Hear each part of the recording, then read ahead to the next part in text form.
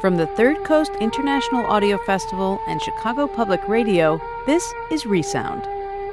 Have you ever gotten up on the wrong side of the bed?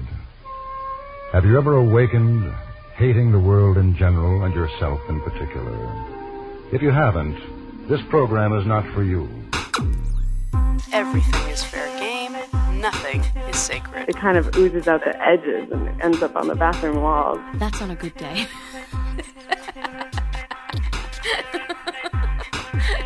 I believe there's a place for experimental drama in radio. It's debatable whether it's too personal an experience. I don't think it is. Some of you may be offended, some revolted, some excited by the sharing of this experience.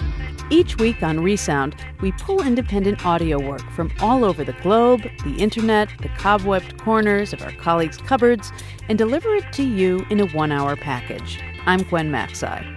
On today's show, one of my all-time favorite pieces of audio. It's called Dreaming of Fat Men, a conversation amongst women about food, men, mothers, fat, and oh, so much more. What's not to love? If you have more than one X chromosome, you'll relate. Then, The Walls, a soundscape of conversations between women, but this time they're written on the bathroom walls. And finally, an essay that explains, at long last, why women always go to the bathroom in twos. You're going to laugh, you're going to cry, fasten your seatbelt, and stick around.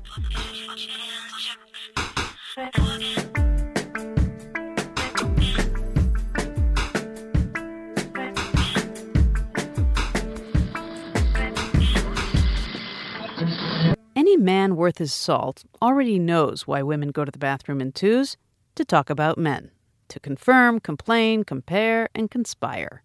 Women, or most women anyhow, are born with a connection and an appreciation of each other that transcends pretty much everything and is apparent pretty much everywhere. This is something that girls realize at about age 6. So 14 years ago, I couldn't keep it quiet any longer. I wrote and produced the essay you're about to hear, and I call it The International Language of Women. Women tell each other everything. And I mean everything. It was really disappointing, if you know what I mean. Oh, yeah. It's what men live in fear of, and we know it. You didn't actually tell her that, did you? Now, I'm not just talking about best friends here. I'm talking relatives, acquaintances, complete and total strangers. In fact, at this very moment, somewhere in a crowded dressing room, one woman is turning to another, a woman she's never before laid eyes on, saying, "Does this make me look fat? How about in the hips? I look hippie, don't I?" No, you look great. Very flattering. Would I lie to you? Mind you, this is by no means limited to dressing rooms. Bathrooms, for instance, are conversations waiting to happen. An interchange that begins with, "Could you hand me a paper towel?" could easily wind up, Well, after my divorce, I went into a profound depression and put on 40 pounds, which my therapist attributes to low self-esteem. everything is fair game, nothing is sacred. Then You're kidding. he leaned over. No way. And he put his hand I can't stand it. right there. Oh, my God. More than once, I've been waiting in a gynecologist's office and seen a woman thumbing through one of those 10 days to a new you, diet till you drop, but look to page 86 for the most outrageously high-calorie recipes you've ever seen in your whole entire life magazines. If I could only lose 15 pounds before the summer. Like a Greek chorus, perfect strangers will gather around to berate their bodies. Oh, please! I should be so fat. I mean, if my hips were any wider, I could swim in the Atlantic and the Pacific at the same time. I'm so fat I have cellulite on my eyelids. Excuse me, my upper arm shakes so much. It's an ageless, timeless, and thoroughly dependable tradition. Test it out. Next time you're in the sauna, throw out the word stretch marks and see what happens. Having an anxiety attack? Head for the ladies' lounge, where solace is a permanent resident.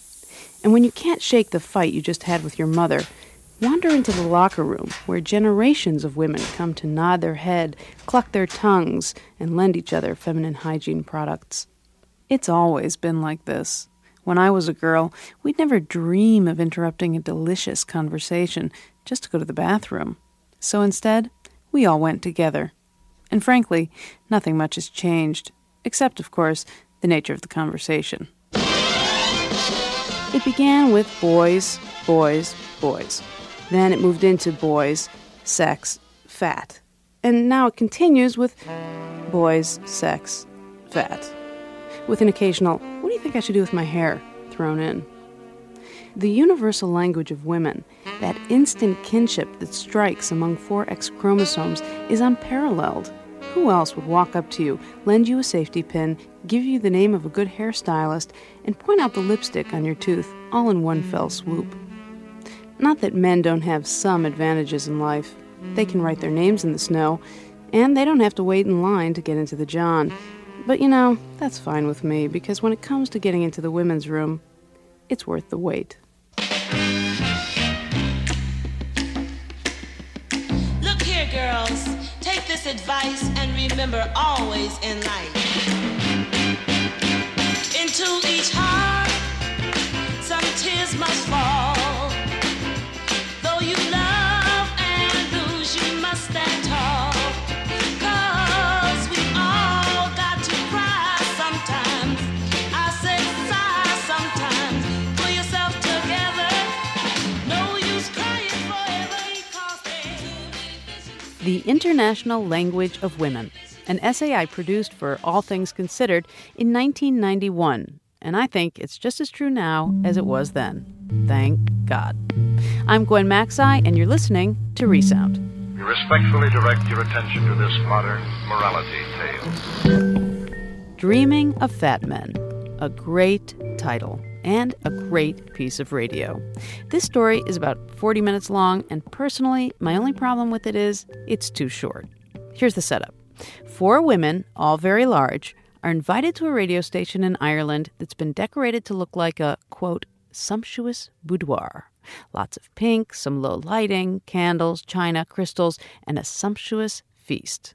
Now, none of these women have ever met before, and what ensues is a long conversation about everything: food, fat, longing, love, power, family, and chocolate. It's a conversation you just want to dive right into like a spongy meringue. So sit back, relax, and enjoy Dreaming of Fat Men by producer Lorelei Harris. I'm fat and fabulous. I am big, cuddly, sexy, delicious. I'm a French pastry filled with cream, with a drizzle of dark chocolate. That's on a good day.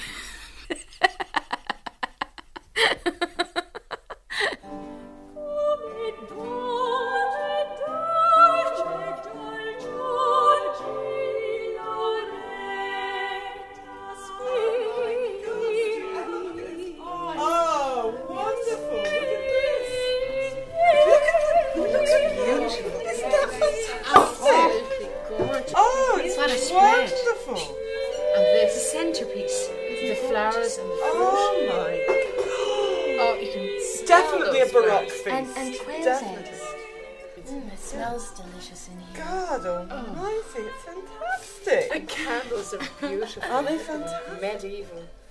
Wonderful. And let the banquet begin. Tonight, ladies, 4 big, beautiful women, we are licensed to fill. We are going to have our cake and eat it 2 or 3 or 4. So dig in, warm up those knives and forks, and enjoy, because tonight there is no guilt. There is just pleasure. Wow.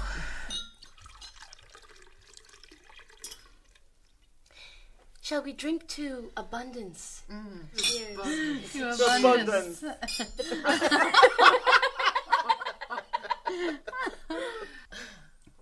Lovely wine. Delicious. Oh, yes. Wow. Now, Where do we eat start? first? Start, exactly. Prawns, perhaps? There's just so much to take in. Taste. Oh, it's lovely. It's... I'm not Fruity? sure. Is it fruity? I think it's... Chutney? raspberry-ish. Would you like to try some of this? No, I don't think I will. Thank you very Is much. but I anyone will pass it experiencing any guilt yet? around. No. I'm sorry, I don't experience guilt when I'm eating. No. Not with Yeah. food. Do you all diet? I used to. Well, I've tried lots of different diets. I haven't ever willingly dieted. I dieted when my mother was alive, or when I was a teenager, when my mother was alive, because she wanted me to. But ever since she died, no diets. Well, I remember my first diet was for $200 and a new wardrobe. That's what was offered to me. Mm-hmm. That my father said, yes, I'll give you that. All the new clothes that you need to fill your wardrobe, and $200. And did you get it? No, I didn't. I wasn't successful. No, I just... In fact, I think I resented it. We'll drink to that, I tell you. Absolutely. Cheers. I'm currently dieting and still loving every solitary minute of this. Well, that must be... I mean, it's interesting for me to see somebody as gorgeous as you suddenly saying you are now dieting. And food is a good thing. Food is not a negative thing. It's a very good thing. So when did you discover this? I mean, when did you decide to go on a diet? I don't think I decided. Health-wise, it was decided for me that I needed to lose weight. Now, that is the only angle that I That is the only angle. I don't think I'd ever... I've tried umpteen diets. I've got a bookshelf at home, and there's literally like a full row. I would like to fit in better into what people consider the normal woman or the normal scene. For example, I won't go to a disco or a nightclub. I'd feel an awful lot more comfortable going to places like your old waltzes or your old tea dances, because the women there are more my size and my shape, and therefore I'm more acceptable. Whereas when I go to a disco or a nightclub, I'm putting myself up in comparison to these other women who are all tall, leggy, perfectly proportioned, and that makes me feel bad about myself. I feel frumpy, I feel awkward, I feel terribly self-conscious that people are watching me or looking at me as some kind of a freak. It's not something I enjoy doing, even though, and this is the farce of the whole situation, I love the music, I love the beat, I love to dance, and I love to dance disco as much as any other form of dance. But when I get there, I'm too conscious of myself to do it. So therefore, the whole thing doesn't work out as a good experience at all. Is change your doctor. You know, that a lot of doctors trot out this business about you're too fat and if you lost weight it would be fine, just as a sort of panacea or a placebo. Right. No, I'm awaiting an operation at the moment whereby they have to go in through my tummy, and there's no way they could physically do it at the weight that I was. So it really was medical reasons that forced me to do so.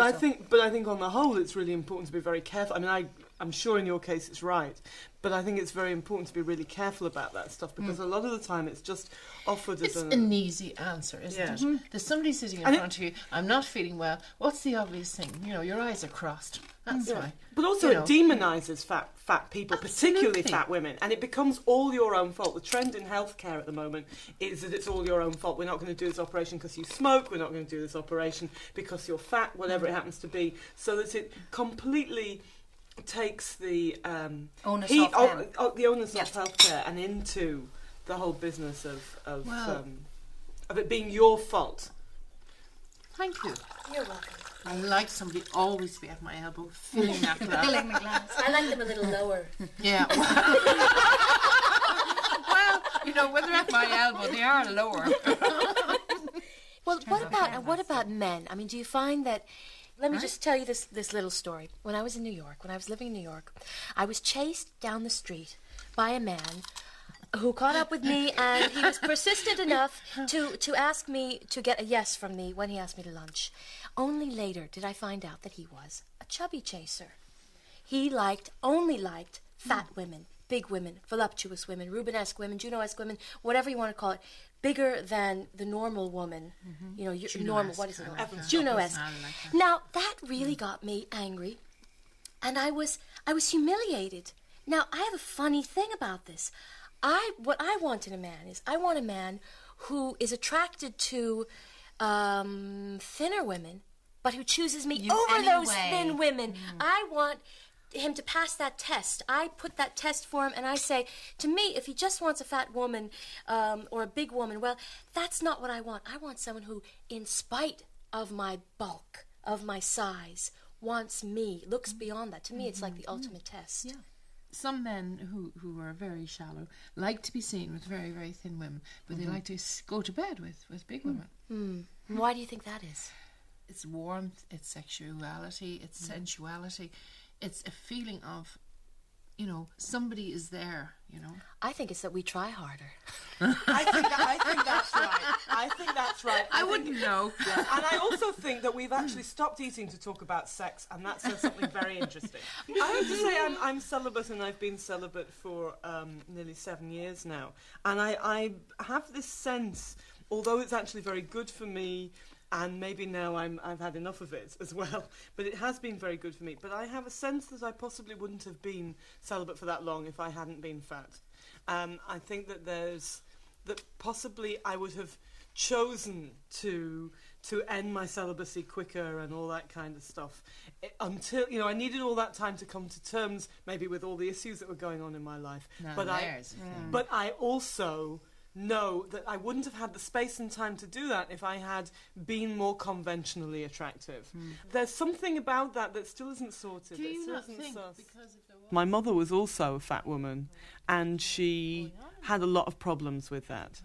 And on one particular occasion, I had a friend staying the night, and we were messing around in the bedroom in the morning and refusing to get up and being giddy like 11 or 12-year-old girls tend to be, and being ridiculous and stupid and all of that. And my mother came into the room, and she was furiously angry. She was wearing a vest and one of these old-fashioned corsets, a sort of bright pink thing that started under her bust and finished sort of halfway down her thighs and so on, and was very ugly. I remember distinctly it was soiled at the back as well, and it was just, there was something very sordid about how she looked, and she started walloping me. And as she walloped me, with every blow, she said, "You are fat and ugly and disgusting. You are fat and ugly and disgusting." And this went on and on and on and was a total nightmare. And we were all completely hysterical, including my friend, who kept saying, "But Mrs. Gilbert, you can't do this to Maureen. She's your daughter. You're supposed to love her. You can't do this." Because none of this went on in her house. And through all this mayhem and hysteria, I remember being able to think, she's doing this because she hates herself. The hotter the better. Everyone have enough to drink? Yes. Big women, I find that they're much softer and much more vulnerable, and I think that's part of the reason why, well, for me at least, speaking for myself, why I get bigger. First of all, I think it's a power thing, to be more powerful as my mother. I mean, that's an old battle, I think, mothers and daughters. I'm starting to like you here. She's giving us more reasons. I'm more than just a pretty face, Claire. Obviously, Mama had a big hand in this. Big being the operative word. Yes. Yes. Yeah. Now, you see, I can associate with that very much. I would claim that I have got bigger down through the years because my mother constantly wanted me to be smaller, or constantly told people, if somebody came up and said, "Gosh, isn't your daughter lovely?" "Yes, but you haven't seen her cousin, and she's only size 10. Well, I cannot blame my down. mother, because my mother has even used to say in the last couple of years, "We're sure a woman in business has to be big. You have to be noticed." So there you go. You're associating that with power. Now that's something I feel I do too. Now, a man, if a man is fat, let's just use the word fat. If a man is fat, he's not called fat. He's called big. He's called powerful. He's called solid. A woman is called fat, weak-willed, frumpy. Let's get into the dirty ones. Yeah. Yes, snobbish. But also nobody's dared to call me this. Not to your face. Also that sense of being engulfing. I think men are... There are some men who are very frightened of being engulfed. There are other men who long to be engulfed. There's hundreds of men who are intimidated by us. Grossly intimidated by us. Poor them. God help them. Yeah. Too bad. Tough. I have to say that anyone I have ever been with, it has never been a problem. Do you know what I mean? It has never affected. Has it never been a problem for them, but a problem for you? Do you apologise for yourself? Do you try too hard because of it? No. You don't? Oh, no. I do. No. I've never had a problem with the men I've ended up with. That's what I'm saying. No, but I'd have a huge problem with men in general. Because I find, because I work for myself and I work in business, I find a lot of men look at me as one of the boys. I'm not actually looked at as a woman, which I feel 100% well, are you saying for a moment? Sorry. I was just wondering if Claire was saying that because of her size or because of purely of because of what my you do. size. No, purely because they of my look size. at you as one of the boys because of your size. You're not a sexual object not to them. a sexual object. But is it exactly. important to be sexual to everybody you meet? I don't Yes. know if it is. I don't think it yes, is. Maureen, It's important it to be is. respected as a woman. It is. There are two sexes there. There are. There are men and there are women, and it's nice to be appreciated and respected for what it is you are. And I am a woman. Each one of us are a woman, and it's nice to be respected as that. I Whereas think a they lot of respect men, me I as a think- woman. Just because they don't want to screw me doesn't mean one way or the other. Right. What type of man goes for you? Because I have a problem. And I have discussed this long and into the dark hours of the night with some of my mutual We've friends. got time. Go on. Right. Why is it little men like me? I often wonder how men actually see me. If I'm going into a room or a party or a dinner or whatever where people don't know me, there's always a dwarf in the room who's male, who sees me and his eyes light up. And I am always nervous of these people because I feel, my God, he's going to be sitting on my knee next, whispering into my ear. I want to start beating him off with a look. They invariably end up by talking to me.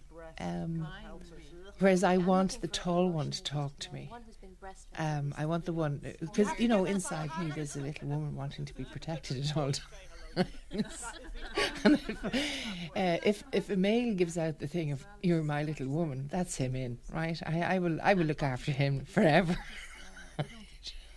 But who really loves me is the small little man, which embarrasses me because they make me feel kind of nervous that I'm going to stand on them or kill them or sit on them by accident or whatever.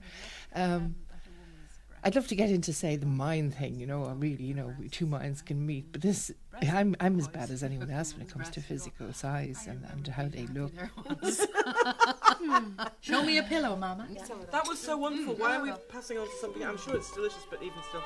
Oh, this one was too close to Maureen. Now it's close to me. Where is it? Oh my! Yes. Oh wow! This is us. Oh yes, yeah, sure. I'm sorry. And what's wrong with this? I just don't want them in my mouth. She doesn't want to have to suck them and chew into them. No. Now you have to say, that wasn't me, Mum. Oh look, oysters! Oh Jesus, I'm gonna die. Oh look, bulgur wheat. Oh God, how gorgeous! Ooh. Not with strawberries. I mean, this is beautiful. Look at the lobster. Lobster! Oh, I can't Gorgeous. believe it. This is perfect for my diet, seafood, because I see food and I eat it. Hunger is a sensation that I don't allow myself to feel very often. When I do, and I prepare food for myself, or I buy something and I eat it, the feeling of eating is indescribably good. Do I really like food? Binging makes me unhappy. Because binging to me is not enjoying the food. Binging is satisfying some other need. When I want something, when I want love, when I want success, when I want approval, I wish I would just go to the right place instead of going to the store or the refrigerator or the larder. I know I'm not really getting what I want. That makes me unhappy. It makes me unhappy that I haven't resolved that in my life yet. Makes me unhappy that I still turn to food and use it like a drug, like alcohol, like compulsive shopping. That makes me unhappy. Because I'm just a slave to it. When I enjoy food for what it is, when I taste it, when I prepare it, when I look at it and take it into my body with love, then I'm happy. Then I'm okay. And it's not about the weight, but when I use it to punish myself, when I use it because I'm not getting what I want, I'm desperate then, and I hate it. And I just. If any one of us asks for more I'm very, very angry at myself and angry at the food, and I don't even enjoy it. Then I hate it. You use food as I don't know, as something other than what it is, than to nourish. I saw this fabulous cartoon in the New Yorker magazine. One mouse says to another, "Cheese is only a substitute for the love you never gave me." But they do say chocolate is, don't they? I'm an instant gratification type person. If I can't get what I want immediately, be it success or love or reassurance, then I need something else. Now, when I had money, I used to, when I was living abroad, I was making some more money than I am now.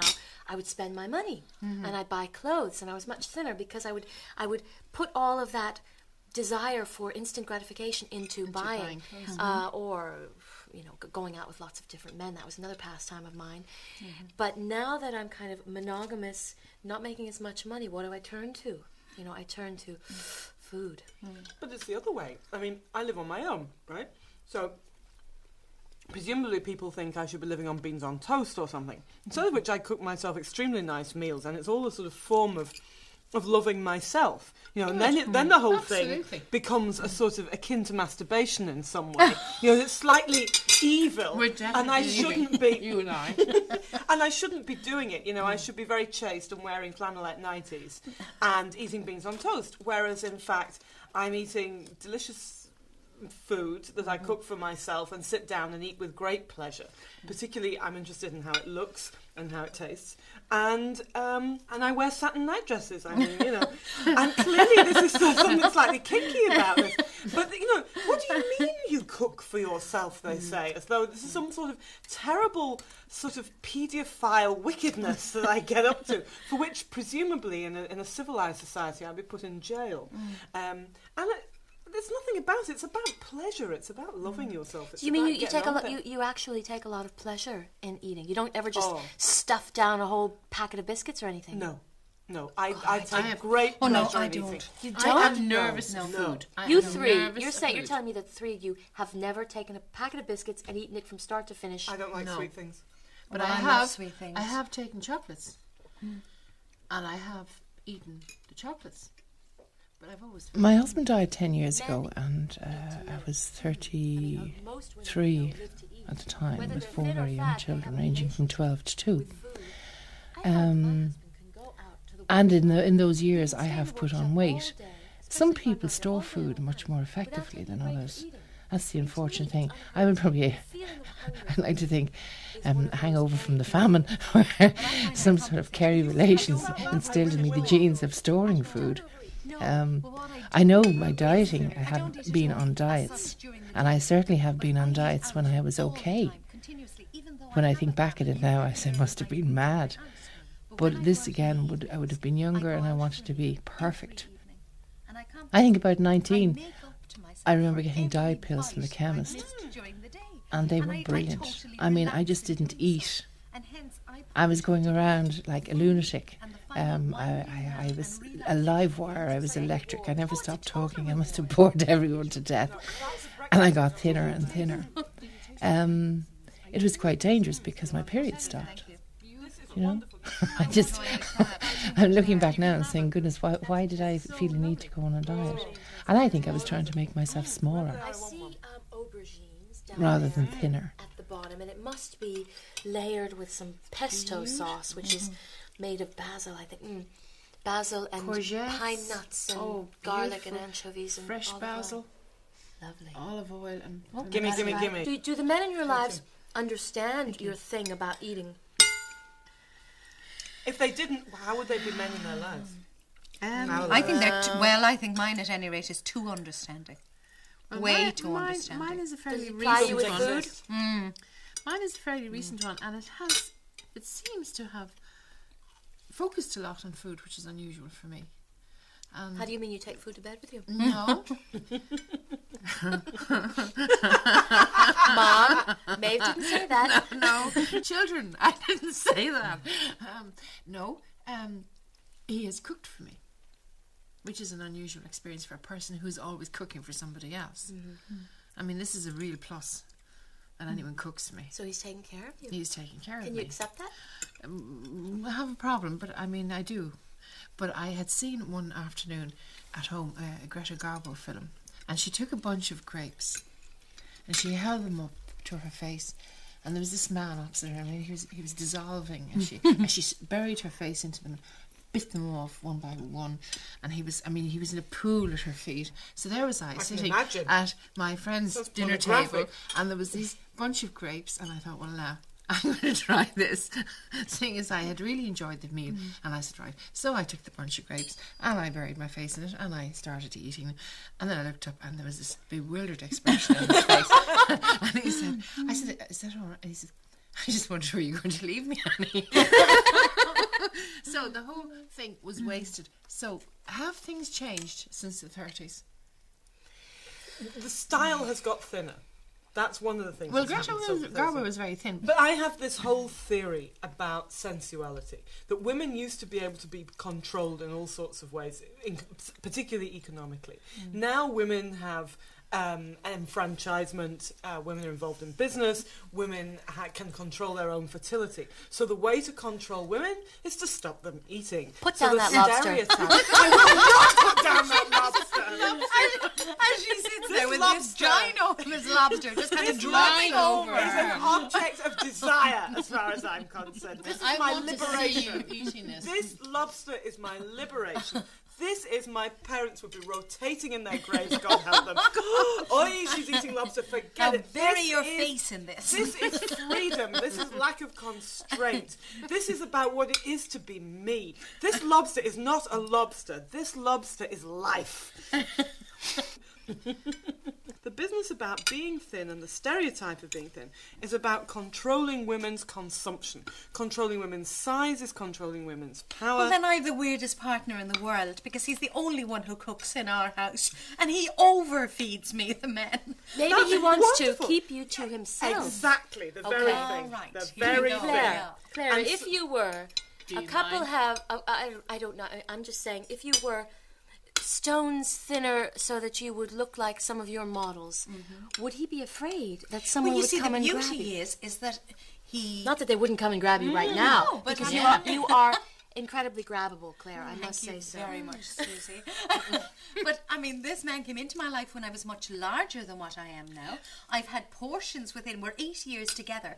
I've had portions in that life where I've been 4, 5, 6 stone lighter than what I am now, and he has never changed. Really? He is constant, and he feeds me and drools me with all these, he lavishes me. Completely. There are times I've actually got to take him aside and say, please stop.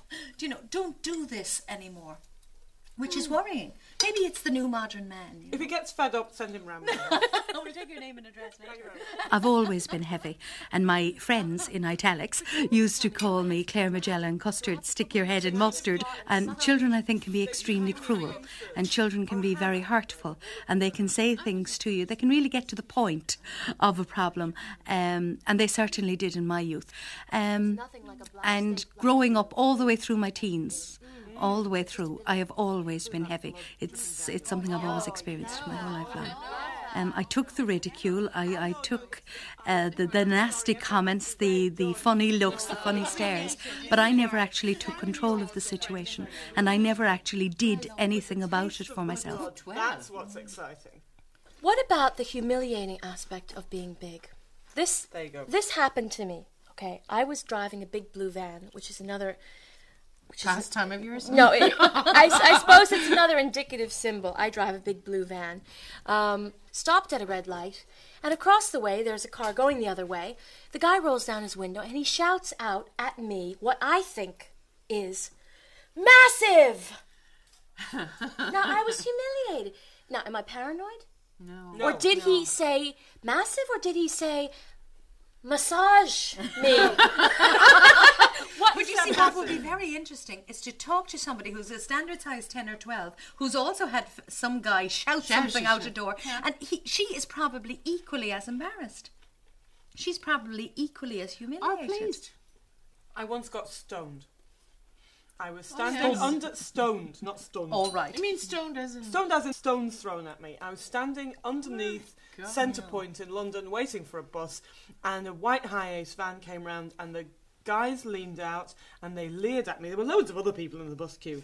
They went round Centrepoint, they came back and they threw stones at me. Now, they could have had a choice of hundreds of people they could have thrown stones at. And I suppose it's my paranoia that I thought they're throwing stones at me because I look weird. But it was you don't look weird. Well, I mean, as I say, I think it was my paranoia, but it was a very unpleasant experience. Why choose me out of... You know, I've come to accept that I'm fat, that I'm going to be fat, and I would like to be seen to be attractive and fat rather than unattractive and fat. I think if the fairy godmother came along and waved the magic wand, I would want to be prettier. And that strikes me as being the thing I'd like most. I would also quite like to get rid of my stomach. I have this completely romanticised notion that if I didn't have my belly, then I would be some sort of, gorgeous Rubenesque creature trolling about with, draped in velvet and eating grapes and looking gorgeous. I think I better have another face for that as well. So that's what I would like to change. Did I tell you about my experience as a life model? No. I would take off all my clothes and stand in front of a group of men and women with a little heater at the side to keep myself warm, and I would pose, do That's right. I used to draw. Yeah. So you drew. Well, I was a model, and it really was. It was a buzz because, first of all, because you could just feel your body, and you'd also feel the response of the artists drawing you. You kind of filled the air with. Did your you ever emotion. have a negative experience though? Did you No, ever have a bad? I had never one did, bad no. one. I did it once and once only, and one smart ass at the end of the class drew the back of a bus. How disgusting. Once and once only. I hope he Obviously, he died wasn't roaring. artistically capable of capturing your Obviously, wonderfulness. capturing me. No. Well, I think that big, beautiful women really need to celebrate, to just... When was the last time you've been squeezed? Right now! Well, I just have a little song for you, and what it's about is about taking the ripe, the juicy fruit in life and just allowing yourself to fully enjoy it, and really just putting it out there for others. So I'm going to dedicate this to the four of us. Great. Thank you. Thank you. Here's a sweet and juicy mango. Come and taste my juicy mango. But if you're too busy now, tell you what I can do. Well, I can pass it around and bring it on back to you. Everybody loves a... Sometimes I love the way I look. Sometimes I catch glimpses of myself in a store window or in a mirror, and I say, wow, that's a great-looking woman. Very attractive, exotic. And sometimes I wake up in the morning, look in the mirror, and I say, why? Why did I binge last night? Why couldn't I have just woken up and been a size 10 or a size 12? Or why couldn't I be different? Why couldn't I look like that model or that fabulous-looking woman? Sometimes I cry. I get very weepy. I just cry and I say, why don't I have the willpower to be not skinny? I mean, I'm not asking to be model thin. Why don't I have the willpower to just get it into that dynamic, strong package that I envision? Why is that? Why don't I have the willpower? So yeah, sometimes I cry about it, especially when I go shopping. Shopping is torture. It's torture to go into the shops, see something I like, look through the sizes, and then say, well, wait a minute, where's my size? I'd love to see a thin woman try and sing that song. Properly. Yeah, because it had the vibration and everything, didn't it? Did you feel the earth move? Oh, I did. Oh, definitely. My toes opened and shut that time. I could feel it. Of course, you have the words written down for all of us later. And can you teach me that movement? I like that movement, the one that you kind of go from all the way down from the top of the neck down to the top of the knees. That's the shaky one. The shaky is kind of a little. It's kind of a little Marilyn Monroe move, isn't it? It's kind of a little. Well, you know, she was the ultimate. Yeah, she was the original, the ultimate. She was. I mean, she was a big woman. They had to sew her into her clothes. Yeah. I mean, And she's really considered the biggest sex object. I see myself as curvaceous, voluptuous, bubbly in every possible way, from personality to figure. But I feel very comfortable when I'm being outrageous with clothes or when I'm fully dressed, let's say. Whereas I wouldn't be as comfortable when I would be naked, for example. I'd be forever conscious of where is the fat falling, where is the fat lying right now. And it's very hard to allow the sensuous or the womanly parts of yourself to come through when you're being conscious of something as ridiculous in one way as where is the fat falling at this moment in time. It is very tragic that I am now 34 years of age, and it's only now that I feel that I'm getting control of my own sexuality or the sexual sides of myself, true control of those, that up until now, I would have been so conscious of my body shape that it would have held me back quite a lot sexually. It would have intimidated me, if you like. I would be forever conscious of what my body looked like to the opposite sex. At all times, no matter where I was, I would be forever conscious in a sexual situation. If I became attracted to somebody, I would always stop to think, what way did he see me? Or what did I look like to him? And the images that were conjured up inside my head were not positive. They weren't good images. Here is Susie sucking on a lobster claw. And if this isn't sex, I want to know what is. Food is just sensuality. It's taste, it's flavour, it's texture. These oysters that slide down your throat. I can't even talk, I'm so excited. Food is just erotic, and that's what it is. Beans on toast aren't erotic. I'm now wiping the drools off your chin. But this is about what life is about. Have any of the rest of you suffered like this? That your mum suffered? Your mum handed you a plate as large as your dad's, and then she called you fat afterwards. I mean, you know that's where you're supposed to be. You know that wonderful joke of Alan Sherman's called Why I Am Fat? He was a child just after the war, and his mother used to say, "Eat up all your dinner, Alan. Remember all the starving children in Europe." Yes, we used to get that one. And he used to eat all the food on his plate, genuinely believing that by eating all his dinner, he was helping the starving children God in help Europe. us. Yeah. But they say that the most sensuous thing a woman can do is to eat in front of a man. It's supposed to be the most intimate thing that two people can do together. I know you and your grapes. I have just told you. I remember having a boyfriend. I had a bad experience. And mind you, he was much more mature than me. Maybe I should have stuck to him now that I come to think of it. But he was a much older man, and he used to buy me chocolate. Just to watch me eat it. And whenever we'd be travelling anywhere, he'd buy me a bar of chocolate and sit opposite me in the train and watch me. I remember one Easter, he couldn't buy me an Easter egg big enough, so he bought me 3 of them. Huge, big Easter eggs. Let me to see watch you eat me something, eat Claire. them. Certainly, Susie. Are you with this? Yes. Now, I do need sauce for this, because, I mean, if we're going to do this, let's do this correctly. I mean, this sauce is just divine. Let me Absolutely describe gorgeous. Claire for a second. Okay. She is luscious. She is, I'd say she's a bonbon with Grand Marnier liqueur in the centre, because she's got this gorgeous, rusty, dusty red hair, and this cute little nose, and this lush body. She's luscious. And Can she's... I buy this? I mean, can you come round? I'll pay you to come round and I thought it was me you wanted to buy. You also. The Dolly Parton look-alike. I'm jealous of this, Claire. Look how dainty she is. Look how dainty, the way that she's is holding very the fork neat. with her French manicured nails and jewellery up the wazoo. She's so dainty. Go ahead. But I love the taste of food. I don't need large amounts of it. It's the sauce here mixing with the crab. Are you with this? Here we go.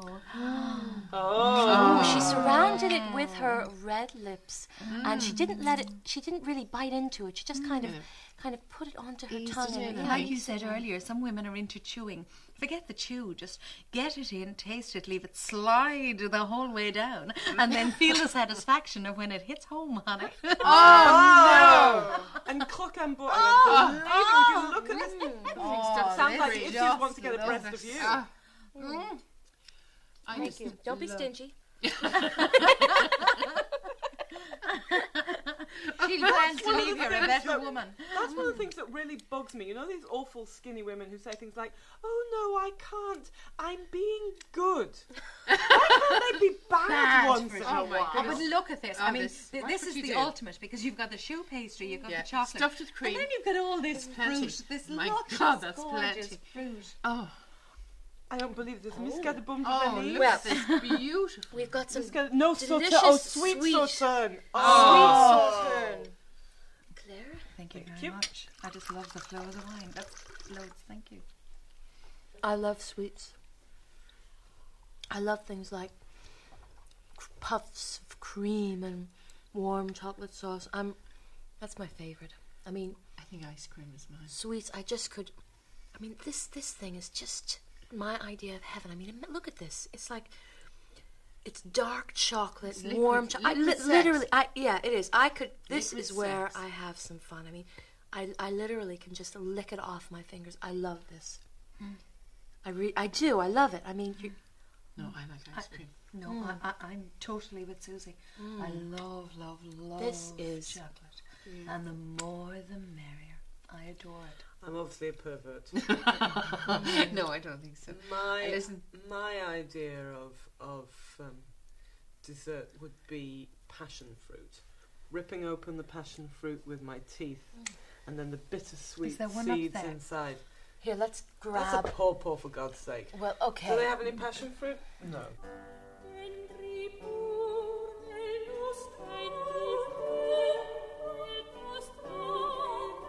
I love the sweetness combined with the bitterness, and this is especially exciting because it's warm and it's dark. I mean, just the color of it. Dip chocolate into hot coffee laced with brandy. Just dip a bar of chocolate into it and suck it slowly. Yes. I love the feeling. Do you know what I do? Now listen to this. It's warm. I take a chocolate bar and I put it between my breasts and I kind of squeeze my cleavage so that the chocolate gets to the perfect temperature. Because chocolate shouldn't be hard and cold. No, you have me mesmerised here. I mean, I have always loved chocolate. From here on in, every time I get a bar of dairy, I'm going to see your breasts.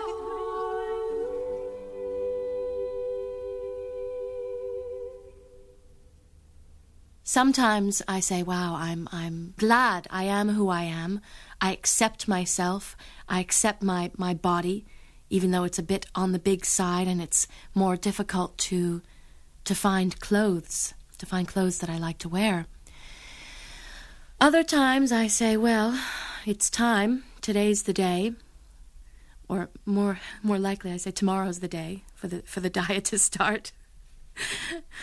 Why do today what you can put off until tomorrow? That's what I always say.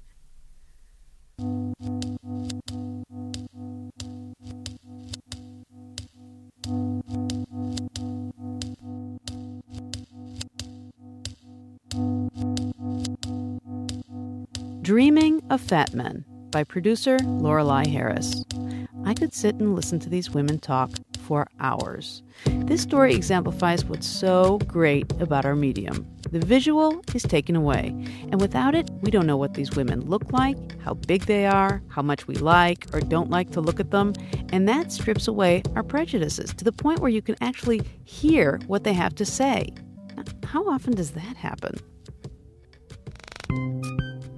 When Dreaming of Fat Men originally aired on Ireland's RTE Radio 1, it was, quote, received with a mixture of amusement, affection, and bewilderment. So what did you think? Did you like it as much as I did? Or do you think I'm crazy? Don't worry, you wouldn't be the first. Send us your comments and questions. Our email address is resound@thirdcoastfestival.org.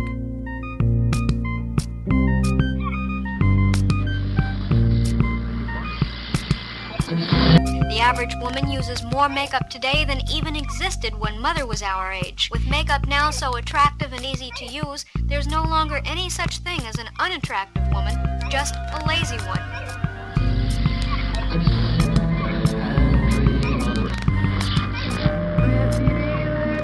Would you believe an electric broom with a houndstooth check sweeper bag, modern art towels and shower curtains, riotously colored floor coverings, and plaid toilet seats? Manufacturers call it the modern look. It's all kicky and fun, and it makes being a housewife just a bit less of a chore when we can have color in unexpected places. You're listening to Resound, curated by the Third Coast Festival from Chicago Public Radio. I'm Gwen Macsai. Earlier, we heard an essay about why women talk to strangers in bathrooms about intimate things. Then we heard a conversation between women at a dinner table. Now we combine a conversation between women in the bathroom discussing intimate things. But this conversation started out as graffiti on bathroom stalls. Now, the restroom is not the most common place for a tape recorder, but there was something very different about the way women were communicating in this particular forum that captured producer Laura Vitale's attention. In everyday conversation, I didn't hear girls expressing their worries and their angst to each other, yet when you go into the bathroom, there's this overflow of it. It kind of oozes out the edges and it ends up on the bathroom walls when there's the anonymity to protect you so you can really, ask your questions. So that contrast is what really interested me. Now, some of the language, sounds, and themes of this piece are, well, maybe we should just have Laura give the disclaimer. I would say that because I tried to describe the setting in a realistic way, there are the appropriate bathroom noises. It also includes some really candid asking and giving of advice. There's some very explicit sexual talk. So there you go. Explicit talk about intimate subjects in the bathroom. Sensitive listeners, we'll see you next week. For all the rest of you, here's The Walls by Laura Vitale.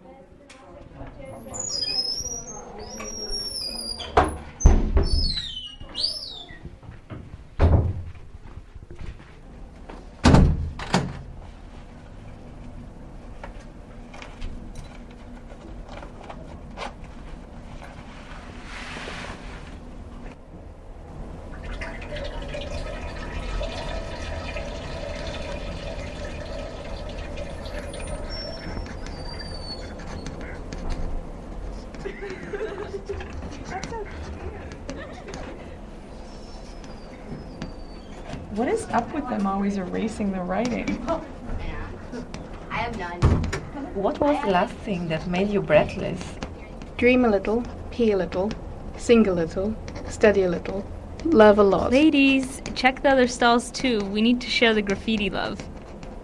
Funny how much time we spend in such cramped and enclosed spaces. I'm not idealistic, necessarily, but I had a dream where you wake up and see I'm right. What's love? Is it possible to be unboyfriendable? Based on my experiences, unfortunately, yes. Hey now, I still have hope. Keep the faith alive. You're probably too consumed with yourself and scare guys away. What do you hate? Disillusionment. Cilantro. Ditto. Freshly painted bathroom When friends are mad walls. and When they friends won't are tell mad you and they won't tell you why. Raking wet leaves. Uncomfortable shoes. Feeling fat. Being fat. Being screwed Holiday by the weird world and knowing smells it's my like fault carrot for juice. procrastinating. What do you love? Holding hands when I'm Clementine. Memories. Realizing that this is where it really gets good. What do you hate? More importantly, what do you love? I'll talk and no action. Free stuff and quality men. Yeah, seriously. Cuddling. Quiet mornings, small places to sit, and the right one to always count on, fart in front of, and laugh with till you cry. Hugs, long naps, laughing fits, Small places to sit, and the right words at the right time. Waking. Admiring someone? So my BF and I tried to have orgasms last night. It didn't work because we were trying too hard to get that physical pleasure without necessarily connecting emotionally at that point. I feel so bad. I feel like I've just objectified myself, objectified the orgasm, rather than engage in lovemaking. It makes it difficult for me to face him now. I feel like I just slipped into a gender role, a sex object, an object of lust. What now? The same thing happened with me and my boyfriend. We talked about it and got all our fears and discomforts out. If he cares about you, it'll be all right. If that night breaks up the relationship, it's not worth saving. But there's only one way to find out. Talk to him. Okay, you should masturbate till it's really easy for you to have and control your orgasm. That way you can make love and not think about it too much. Hi, this has been really therapeutic for me. Thank you to all who wrote back. My relationship with my boyfriend is going well and strong now. We've sorted things out. I never want to objectify my body or another person's body ever again. Love and solidarity to women. I'm gay. Cool. Worst words to hear from significant other. I just don't feel that spark feeling in my gut with you. I spend so much time thinking about how amazing you are that sometimes I have to be addicted to you. I can't promise you passion. So I still really care about you, but I need some time to sort out other stuff in my life. You don't choose who you fall in love with. Either it happens or it doesn't happen. You. I mean, I'll love you, but I'm not in love with you. I want you to know you weren't just a piece of ass. You can't depend on me anymore.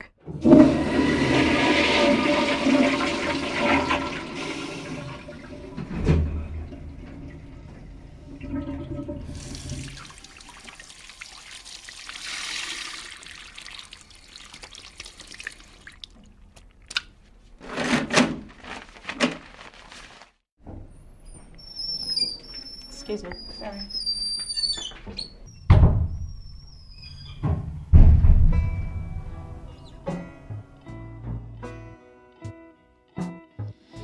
The Walls by Laura Vitale. Laura produced this piece for Inside Out, a program on Brown Student Radio in Providence, Rhode Island. Used to be one of the rotten ones, and I liked you for that. Used to be one of the rotten ones, and I liked you for that. Used to be one of the rotten ones, and I liked you for that. Now you're all gone, got your makeup on, and you're not coming back. Can't you come back? Used to be one of the rotten ones, and I liked you for that. Used to be one of the rotten ones, and I liked you for that. Used to be one of the rotten ones, and I liked you for that. Now you're all gone, got your makeup on, and you're not coming back. Resound is a production of Chicago Public Radio and the Third Coast International Audio Festival. I'm Gwen Macsai. The program is produced by Roman Mars and curated by Johanna Zorn and Julie Shapiro of the Third Coast Festival. You can hear today's program through thirdcoastfestival.org, where you can also hear dozens of outstanding documentaries from around the world.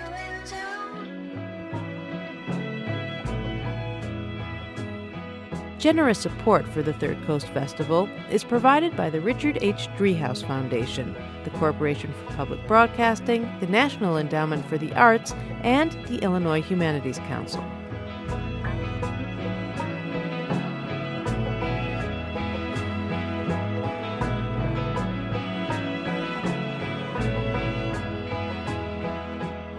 Music for Resound is provided by Reckless Records in Chicago. If you want to contact us, we would love to hear from you. Email us at resound@thirdcoastfestival.org. Resound returns next week with more radio that you can't hear anywhere else, unless you live everywhere else.